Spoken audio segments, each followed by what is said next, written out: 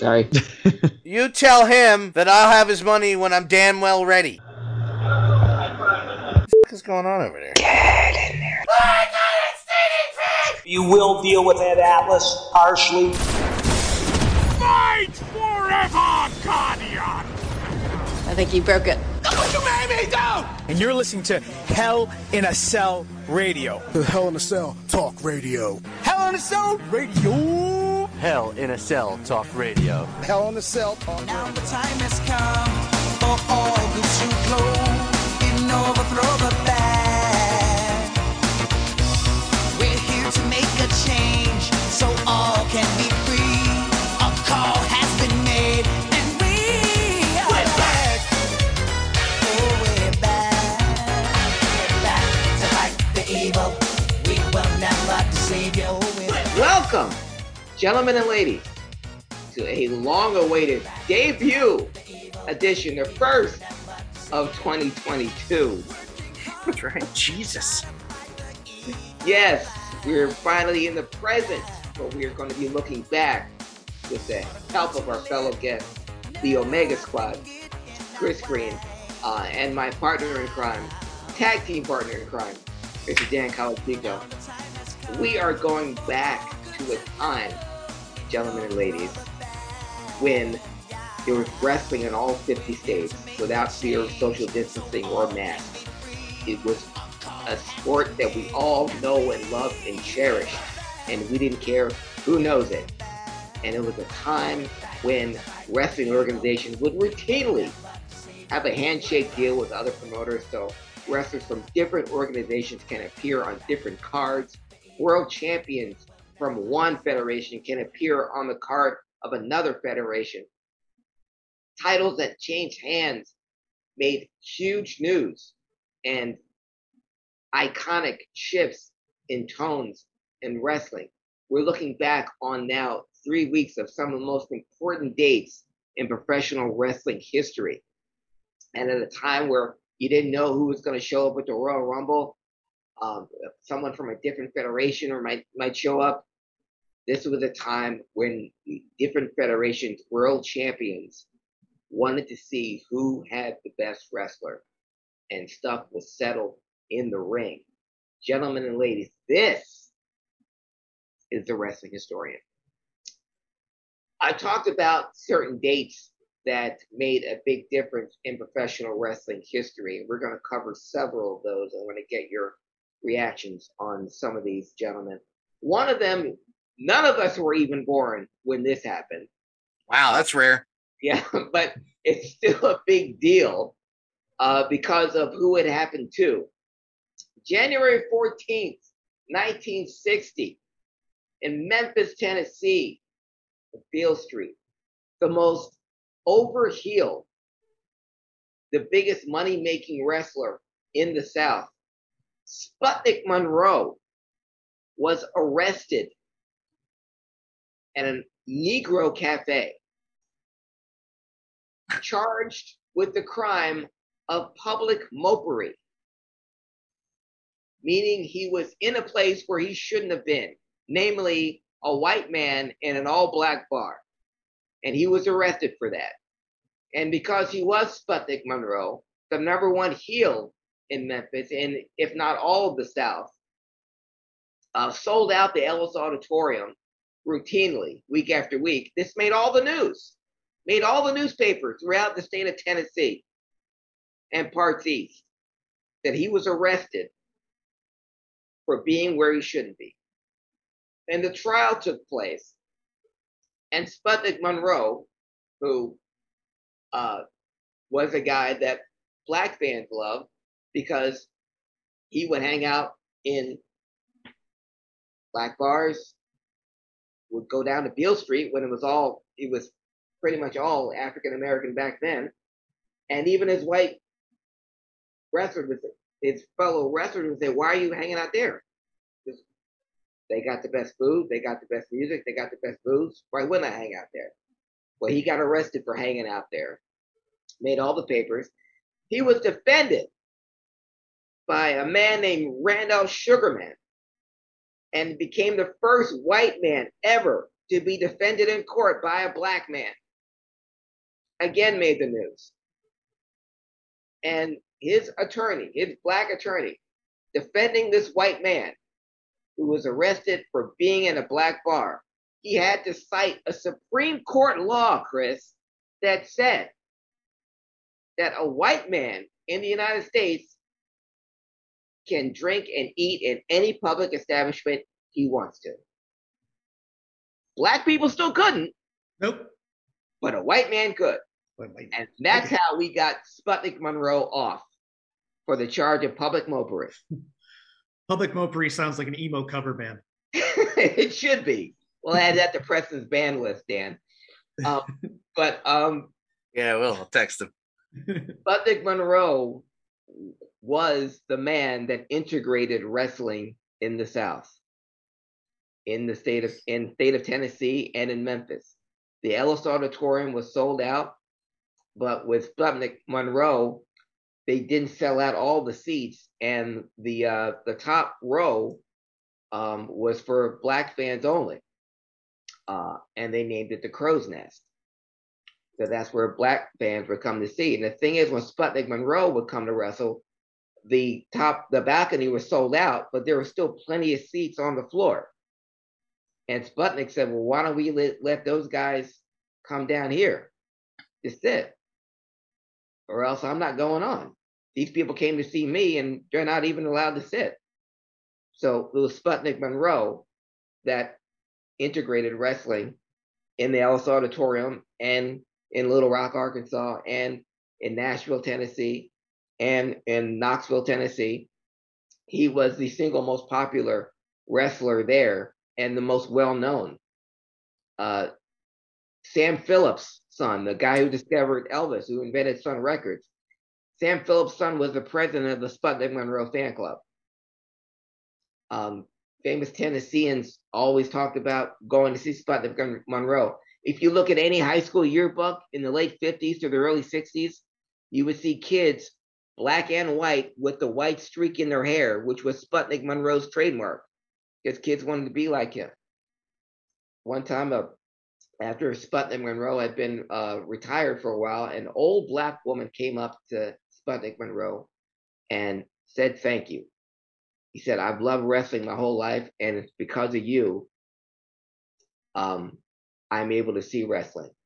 I walk with a cane. I wasn't able to make it up to the Crow's Nest, but thanks to you, now I can walk in and sit anywhere I like and see wrestling. People said that was the only time Sputnik Monroe ever cried because of that woman. And Chris, if you ever go down to the Rock and Soul Museum in Memphis, Tennessee, alongside great rock and soul artists like Elvis Presley, like Chuck Berry, like Jerry Lee Lewis, like Johnny Cash, you will find the ring jacket and wrestling boots of Sputnik Monroe. That was his influence in professional wrestling and in integrating wrestling in the South. But January 14th, 1960, he was arrested for public mopery. Public mopery. Public mopery. Probably still on the books, too. Oh, yeah. That's never going away. Statute doesn't run out. January 18th, 1971. 51 years ago, in Madison Square Garden, was still considered the biggest upset, maybe, of all time, maybe in the history of Madison Square Garden, because what happened on January 18th, 1971, had never happened before, and it never happened again. Because it was on that date where Ivan Koloff pinned Bruno Sammartino to win the WWF Heavyweight Championship. And that would be the only time that Bruno Sammartino would ever be pinned in Madison Square Garden. Some would say, not counting his loss to superstar Billy Graham, the only clean pin of his whole championship career. But on that date, Bruno, who had been champion since May of 1963, this was January 71, so going on 8 years, Bruno needed a rest. And the man he saw fit to drop the belt to was a 27-year-old Russian bear who was from Canada named Ivan Koloff. And he dropped the knee on Bruno and he pinned him. Referee Dick Kroll counted to 3 and he said you could have heard a pin drop in Madison Square Garden. He had never heard it that quiet before or since. And it dawned on folks that Bruno had lost. The great Bruno Sammartino had actually lost. Ivan Koloff said in one of his interviews that he had to fight his way to get back to out of the ring. They didn't give him the belt for that reason. And he didn't appear with it until the next day on television. But that would be the shift in wrestling, that Bruno had lost to Ivan Koloff. And that would open the door for Pedro Morales. But the loss of Bruno still heard around the world. And again, the only time he'd ever been pinned at Madison Square Garden. And the man who did it, still not in the Hall of Fame. Wow. Wow. What? Yeah. Ivan Koloff, the Russian heel, the Russian bear, the quintessential Russian athlete that where all other Russian athletes take their cue from. The Nikita Koloffs, the Nikolai Volkovs, the Boris Zukovs, the Russian assassins, Soldat Ustinov, all the other started with Ivan Koloff, the monster menacing heel. Do you think, I'm going to guess, because I wasn't there, clearly. Sure you were. I'm guessing that was, I mean, I think that the only thing I can think of that's akin to that in modern thought is probably Undertaker's streak at WrestleMania coming to an end. Yeah. And the reaction to that. And I imagine this was much more shocking than even that streak coming to an end. It honestly was, Chris, because this was at a time when wrestling, especially in Madison Square Garden, the results were in the New York Times the next day. And Bruno sold out Madison Square Garden every month without fail, without question. That was the house that Bruno built. And Bruno, not only did he never lose, if it was by disqualification or count out, but he was, Bruno always won. Bruno did it for 8 years. So yeah, that was, it was, you really can't equate it. I guess you can with The Undertaker, but it was more of a once a year thing because we never thought we'd see it. With Bruno, was every month after month after month, and on the road week after week. The guy never lost. Yeah, but I say in modern terms that will probably be the one that lost. The Undertaker streak being snapped would probably be the closest thing to a oh my god moment, I guess, that people didn't see coming. Yeah, but still, 51 years later, anyone who was there will tell you that people still can't believe it. But it happened. God bless Ivan Koloff, and it had to be somebody. It's like, somebody had to be The Undertaker, it had to be Brock, somebody had to be Bruno, happened to be Ivan Koloff, but 51 years ago. January 19th, 30 years ago, folks, 30 years ago, Ric Flair proved that he actually was what he said he was, a 60-minute man. Because on that day, 30 years ago, January 19th, he went 59 minutes and 26 seconds and won the Royal Rumble and the WWF Heavyweight Championship. He still maintains that when he signed with the WWF, he was never promised the belt. He was never told he was getting the belt. He was never said, I'm not going to come in unless I get the belt. He wrestled the Royal Rumble, the first Royal Rumble that would determine a world championship, that would determine a world champion. Lasted 28 other men, including some of his former, ironically, some of the guys that he wrestled for the NWA title. Ted DiBiase, Kerry Von Erich were in there. Axel Duggan. Sid, and finally was Sid, and he eliminated Hulk Hogan. Bob Backlund was another one that he had wrestled when he was NWA champion. And the best part about the bout wasn't even the besides the post match interview, was the fact that Ric Flair had to pretend that he was physically exhausted from going an hour, even though at this point in 1992 he had gone hour matches daily with guys like Ricky Steamboat and Jack Briscoe and Harley Race and Dusty Rhodes. But in this, he had to act like he could barely stand, which kind of all fell apart because the post-match interview was a tear in my eye. Yeah, really. Hey, this is the greatest night of my life. Hey, put that cigarette out. Hey, put out that cigarette. The most tragic thing about that post-match interview is that between Mean Gene, Rick, Mr. Perfect, and Bobby Heenan, that Rick is the only one that's left. I also want to say honorable mention to Bobby Heenan because of some of the finest damn commentary that's out on tape. Period. Yeah. Period. And you could say that about 50 things that Bobby Heenan has commentated on. So Bobby Heenan, whatever Bobby Heenan did, basically. Yeah, essentially. Yeah. Even the word I've been holding this in my back pocket. Just a little Bobby Heenan sidebar, Craig, if you'll oblige me. Of all the things that I've seen everything WCW multiple times. Mm-hmm. Fact. One thing I never saw, and one thing I didn't know, is there was one more episode of WCW Worldwide that aired after the company had shut down. But what I also never saw until a couple weeks ago was Bobby Heenan's last episode of WCW Worldwide or Saturday Night or whatever the hell it was at that point. Mm-hmm. My point being, to bring it back around to everything he did was gold. Mm-hmm. Even a guy who was relegated to a Z show, who was still A-list talent as far as I'm concerned. Yeah. Made lemonade out of lemons and still was on his game that entire broadcast to the point where he stole a phone.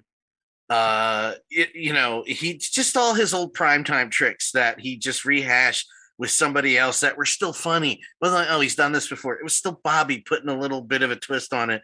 And then he was gone from that company because they didn't know what the hell they were doing. I just a little sidebar to the fact that on top of Ric Flair doing this monumentous thing is Bobby. It's just being damn Bobby.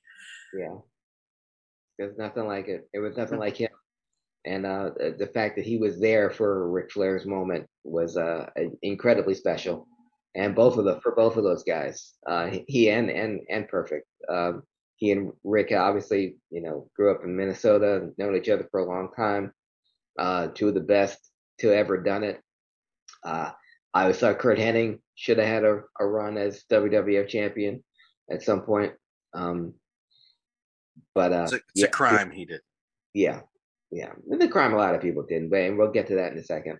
But yeah, 1990, 30 years ago, Ric Flair won his first WWF championship by winning the Royal Rumble. January 23rd, 1984. That was the day that I was accepted into college. Also that day, there was a card at Madison Square Garden that drew 26,292 people.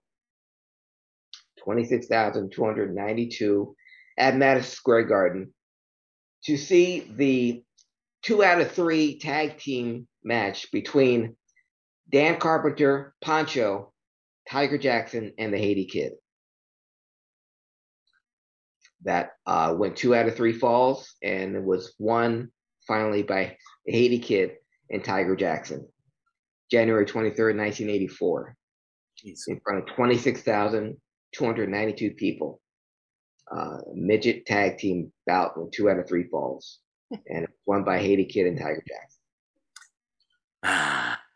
Yeah. The good old days. Yeah, that's the only thing that happened that day. 26,000 people. Yep. I'm so glad that AEW almost broke 1 million this week. Yeah. Also, Hulk Hogan defeated the Iron Sheik that night. Oh, okay. Well. Always leading us on, Craig. You whore. That's what I wanted to see. I wanted to see Haiti Kid and Tiger Jackson, but everyone else apparently was there to see Hulk Hogan's first bout in Madison Square Garden in 4 years. Last time he was in Madison Square Garden, he was pinned by Tony Atlas in the summer of 1980, but he returns 4 years later after starring in Rocky III, not winning the AWA championship, and coming in to challenge the Iron Sheik after only appearing on TV once a week before that. And in 5 minutes and 18 seconds, Hulk Hogan breaks out of the camel clutch, hits the leg drop, and changes the course of professional wrestling forever. Pretty much. Literally changed the business. Yeah, and beating the Iron Sheik. And now we have years of now on Twitter, Hogan's blocked me, and I get to see at least once every other day Iron Sheik threaten to kill him. Or tell him to go F himself or F the Hulk. Why am I editing that? Fuck the Hulk Hogan on a regular basis. It's a joy. It is a joy. I am glad he's alive. I wanted to a great individual. Hulk Hogan was trending the other day, and I was like, oh man. Yeah, he's still alive. Chris, did you have any feelings toward Hulk Hogan, good or bad, growing up? I was the quintessential 80s kid, so I was, I thought Hulk Hogan loser was the beast.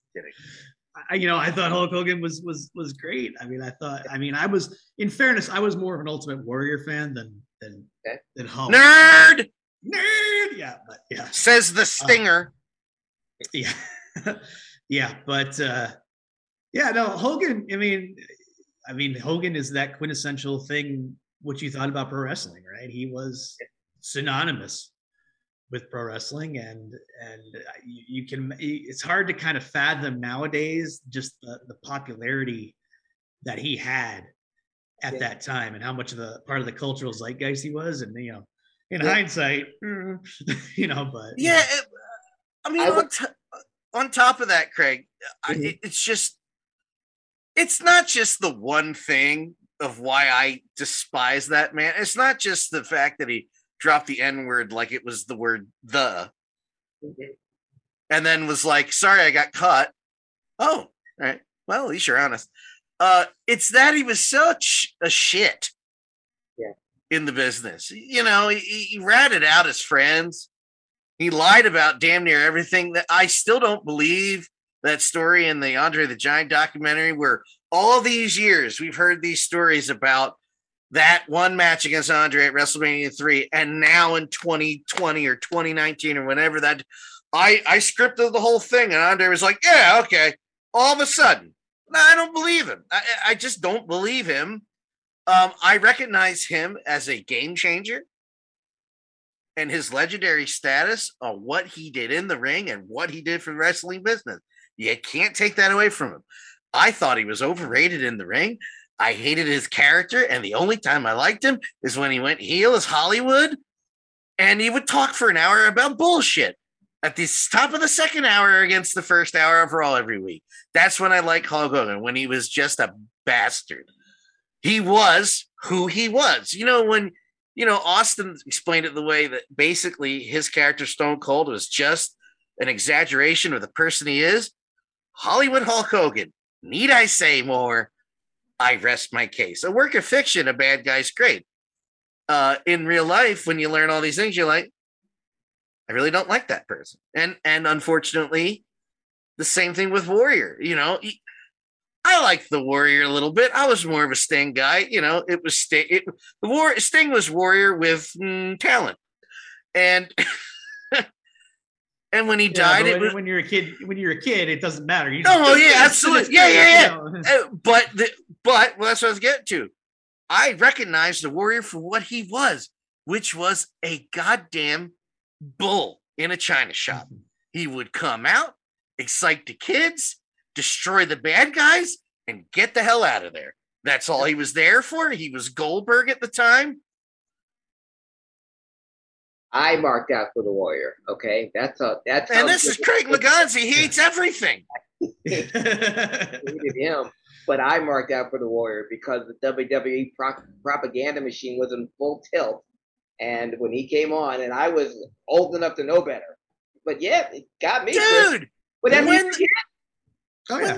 the Warrior came back in '98 out of nowhere, that dude showed up on Nitro and talked for 20 minutes, mostly gobbledygook, but he talked for 20 minutes, and Hogan was terrified, and Bischoff was pissing his pants.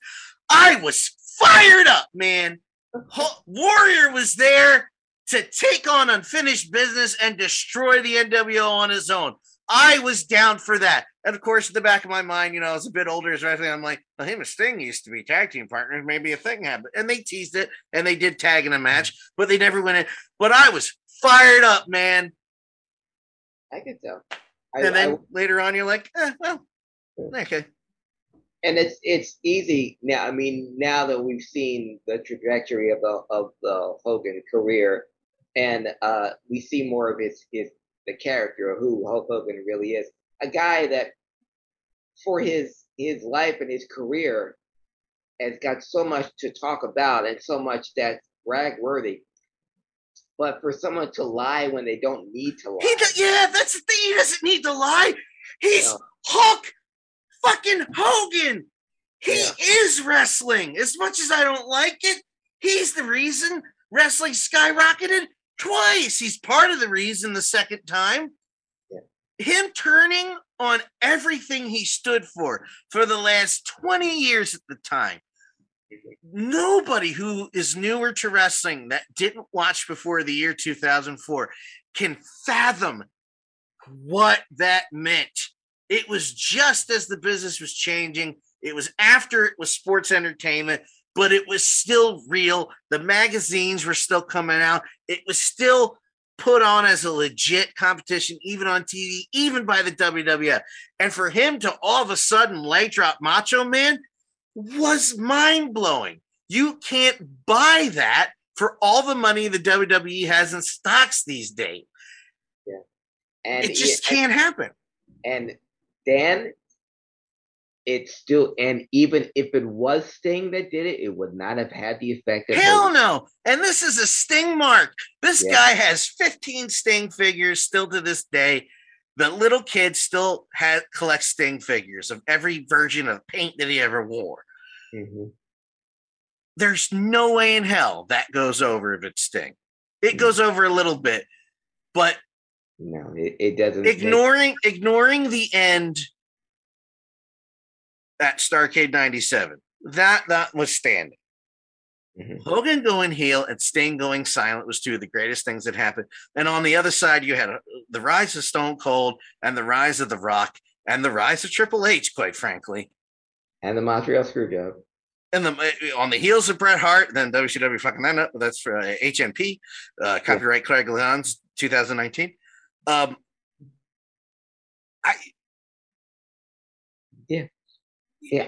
absolutely, the people, I was like, well, why do you talk about it? Listen, I recognize I recognize and bow down to what they did in the business. As a person, I think he sucks, and trending. I was kind of hoping for the best, and I didn't give it. And wrestling, and we talked about in this podcast, is filled with people whose careers that we love, but the personalities that we don't. And I will always, champion the wrestler that I love and decry the human beings that they are. We just talked 20 minutes ago. We just talked at great lengths about Ric Flair. Yes. And just very recently at the tail end of 2021, some horrific things came out about Ric. Mm-hmm.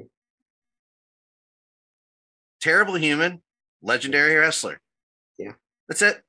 That's it. You don't need to shake his hand ever again. But you can also recognize that's one of the greatest Royal Rumbles that's ever on TV. Yeah. And I'm not giving him money to watch it again. It's just so. But I wanted to watch the two of you. I got into an argument on a fan site, on a wrestling site on Facebook for There's your first problem. stupid reason. But I want to get your take, and it's no right or wrong. I want your honest opinion, Chris and Dan. Who's the most popular wrestler of all time to you? Who do you who's to you? To you? Who's the most popular wrestler of all time? So not our favorite. Who do we think was the most popular wrestler of all time? All right, Chris. That gets back into the big, geez, I mean, because it gets back to what we talked about a few minutes ago. It's probably Bruno Sammartino. Okay. Honestly, but you think about pure breadth of popularity, but honestly, Hulk Hogan is what let wrestling take off. So it's one of those two. Dan? Three-way tie between Stone Cold, Hulk, and Bruno. Okay. In my opinion. Okay.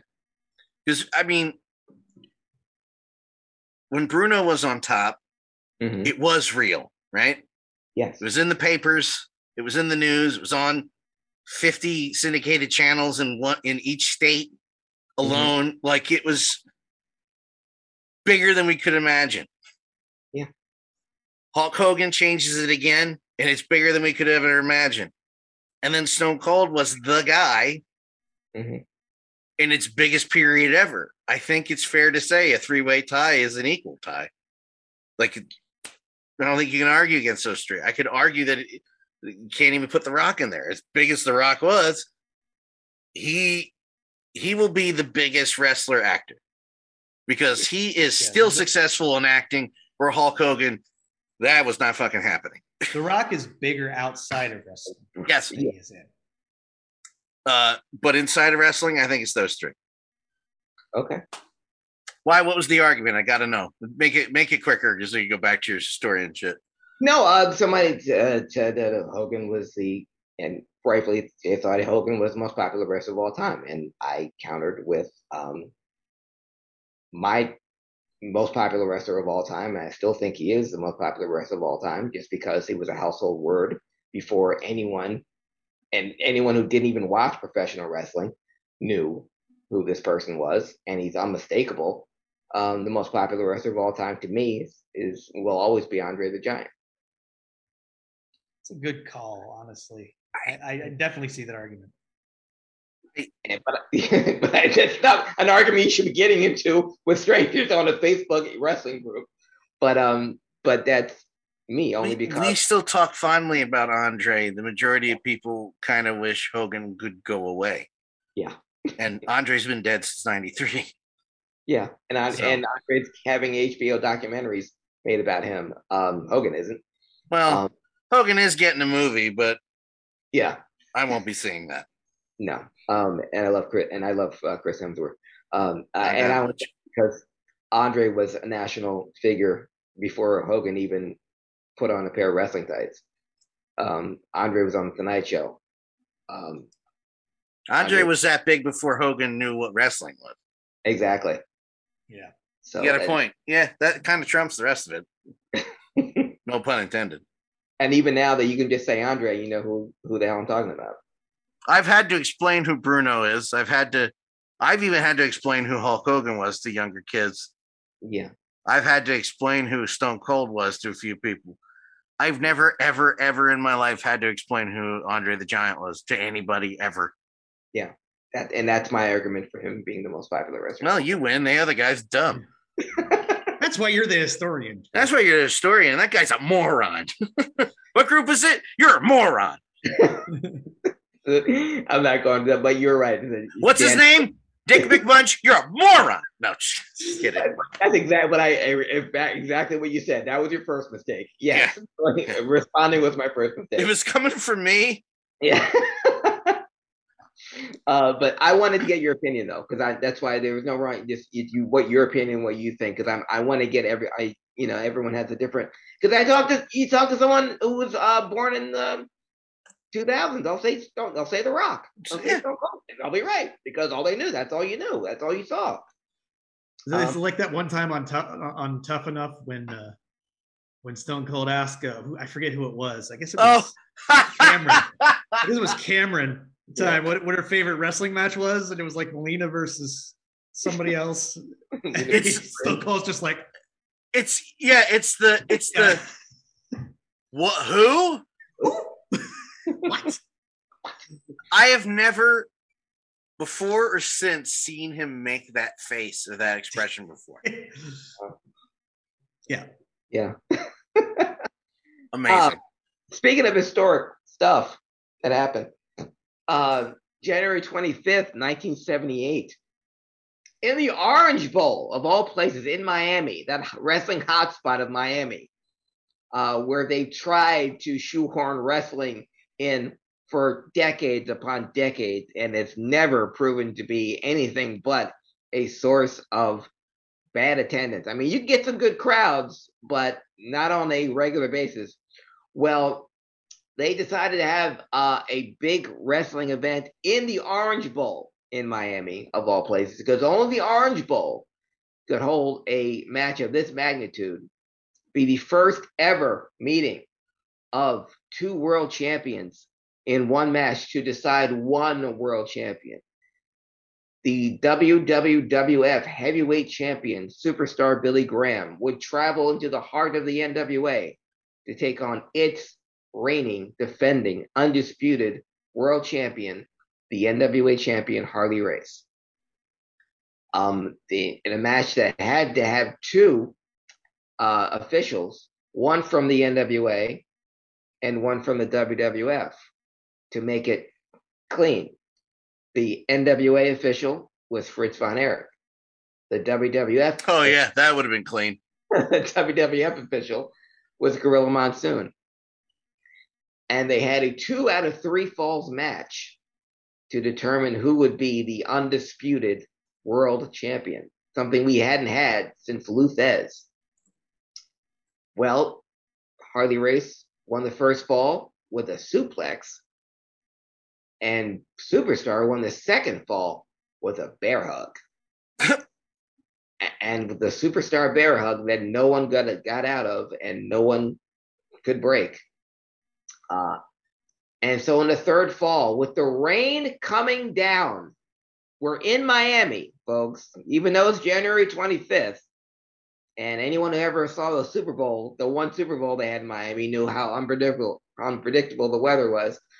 Well, the rain coming down washed the blood off the Superstar's face, and both men were counted out of the ring. So a draw was declared. So no champion was crowned. No one world champion was crowned, but that was the first. Would be a series of Super Bowls of wrestling. But it happened January 25th, 1978, in the Orange Bowl in Miami, the first NWA versus WWF World Champion Super Bowl match. That's available in very grainy footage on YouTube. I had the wrestling magazines that had both of those men on the cover, but Harley versus Superstar was huge news. The WWF and the NWA, they would wrestle in each other's cars. Harley would wrestle in Madison Square Garden as the NWA champion. Superstar, who oddly enough was still one half of the Florida Tag Team Champions. Back in the day, Chris, you had a handshake deal. So as long as you can make your bookings, you can hold a title in different federations. So when Superstar Billy Graham and Ox Baker were the Florida Tag Team Champions, Superstar still had dates to make in the WWF. And oh, by the way, he beat Bruno for the World Championship. And so he's a WWF champion. But, Billy, you're still part of the Florida Tag Team Champions down here. We never really talked about you dropping the belt before you won that. So Superstar would make NWA bouts in Florida, in Texas, and in St. Louis as a WWF champion. Back when you can be a world champion from another federation and appear on somebody else's cards, it wasn't that big a deal because it was all about the fans. You let me have your world champion for this card. Okay, we'll get a cut, you'll get a cut, and the fans will have the opportunity to see someone from another federation defend the world title on our cards. That's what made wrestling wrestling. Seeing someone else from a different federation show up in a new federation. Amazing. You know how amazing it was? Let's go back to February 1st, 2000. 22 years ago this week. That's when Steve Blackman and Al Snow took on the New Age Outlaws. But who should show up at ringside but Perry Saturn, Dean Malenko, Chris Benoit, and Eddie Guerrero? Fresh off appearing in WCW. And here they were on WWF television, making their SmackDown debut. Run in the ring, disrupt, and take out all four guys with their signature moves. Dan talked earlier about going crazy, seeing the Warrior, talking about Hulk Hogan. Seeing those four guys on WWF TV beat the shit out of four guys on WWF I didn't give a shit about. I was as hype as that crowd was that night to see the debut of the Radicals with the Z. Eddie Guerrero was certainly the exception to that WCW underbooking rule, wasn't he? Because, Perry Saturn, he had that incident where he dropped the guy on Shotgun Saturday Night on his head. Yeah. Or metal or whatever fucking syndicated show it was. Yeah. Dean Malenko was Dean Malenko, unfortunately for him, even though that should mean good things. Mm-hmm. And, Benoit was also the other exception to that rule. Yeah. We're not allowed to talk about that. Then you have Eddie Guerrero. Who? Yeah, I don't know. Some guy, short arms. Yeah. And then you have Eddie Guerrero. I always talk about the two times where I was like, well, we're in trouble. We're being WCW fans. The first being August 99, when Y2J's countdown, the Y2J countdown stopped. And I was like, uh-oh. And then seeing four of my favorites from WCW TV on WWE just beating the snot out of everybody in the ring was my second, that's bad. Who was right? I wasn't the only one, but I just remember being mortified. Like, oh, boy. I am convinced that Eddie Guerrero would just be another cautionary tale that we talked about on the main show these days. Mm-hmm. I don't think he'd make it in today's WWE. He wouldn't be nearly the star he is. No, I don't. No, I we knew Eddie was going to be champion again before he left us. But I don't see how anyone from that era would be around today, or unless they go on some, no pun intended, some radical changes. Their names will be dropped or changed, or just have the one name, or they'd be wearing some stupid outfit or doing some stupid comedy. Well, we did have Lady Killer, Dane Malenko, and Moppy. So it's 50-50 here on this one. And what we talked about in last week's episode of Vince McMahon's Jedi mind trick, he talked those guys into doing that shit. Yeah. He had final say in all that. So, yeah, to have Perry Saturn wrestle with a mop and have Dean Malenko be a Lady Killer. Oh, God. I love you, Dean. Yeah. The four of them came, two of them became champions. The other four of them came, all right. Yeah. Two, but they got it half right. Two became world champions. The other two became afterthoughts. Even though Dean Malenko carved out a nice career for himself, behind the scenes and currently on AEW. Still a great guy, and one I feel for because he's had to say goodbye to a lot of his friends, a lot of his contemporaries. But 22 years ago, this week, the Radicals changed the game. I think that was another game-changing moment in this episode of Wrestling Historian. We talk about dates and that's changed it. That was the first time we really got to see WCW guys shining on the WWF show and actually be given a huge push, and rightfully so. Speaking of pushes, February 2nd in the Omni in Atlanta, after a year of waiting under the booking of Dusty Rhodes, these two teams were told to stay away from each other for an entire year. And it finally culminated February 2nd, 1986, in the Omni in Atlanta, with the Midnight Express defeated the Rock and Roll Express for their very first World Championship. And one of their stunning chapters in the greatest tag team feud in professional wrestling history that spanned 4 decades in 5 different wrestling organizations.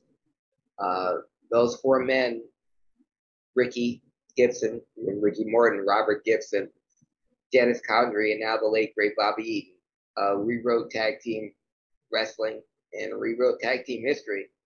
But the Midnight Express won their first ever World Championship February 2nd, 1986 in the Omni in Atlanta. And speaking of how much things have changed, I'm going to leave you with this.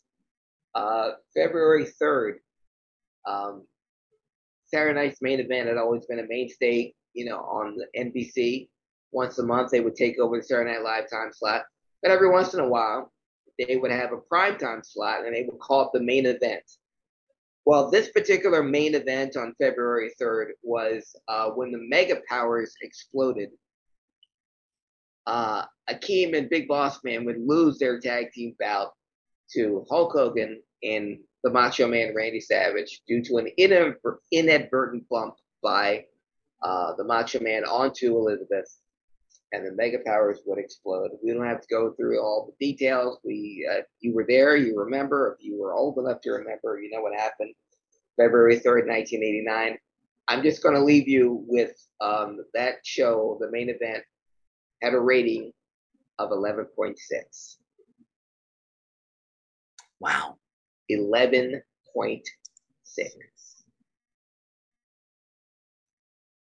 Okay, then. It's pretty good. Yeah. It's a pretty good rating. Pretty good. Pretty good. And that, gentlemen and ladies, was the Wrestling Historian. And you can follow me if you feel like more wrestling history, or if you're just in the mood for any type of breadcrumbs. I will not argue with you on any of these social media platforms. No, that guy's a moron. Absolutely argue with that guy. Oh, you can follow me on Facebook, Instagram, and on Twitter at Craig Lagons, CraigLiggeons. Chris, where can people follow you, sir? You can follow me on Twitter at Omega Squad. And remember, never read the comments. No, never read the comments. Follow me on Facebook, Twitter, Instagram, TikTok, YouTube at DanLaw83. The show is on Twitter and Facebook at not at DanLaw83, at HIAC Talk Radio. Whoops. Go to your smartphone on your podcast app. Go now. Type in HIAC Talk Radio Network. Please hit subscribe. Leave a comment. We'll read those comments. Leave a review, as long as it's a good one. And please follow and listen to the show. For the amazing Craig Lagons, for the Omega Squad, Chris Green, I'm the other guy. See you next time. TTFN.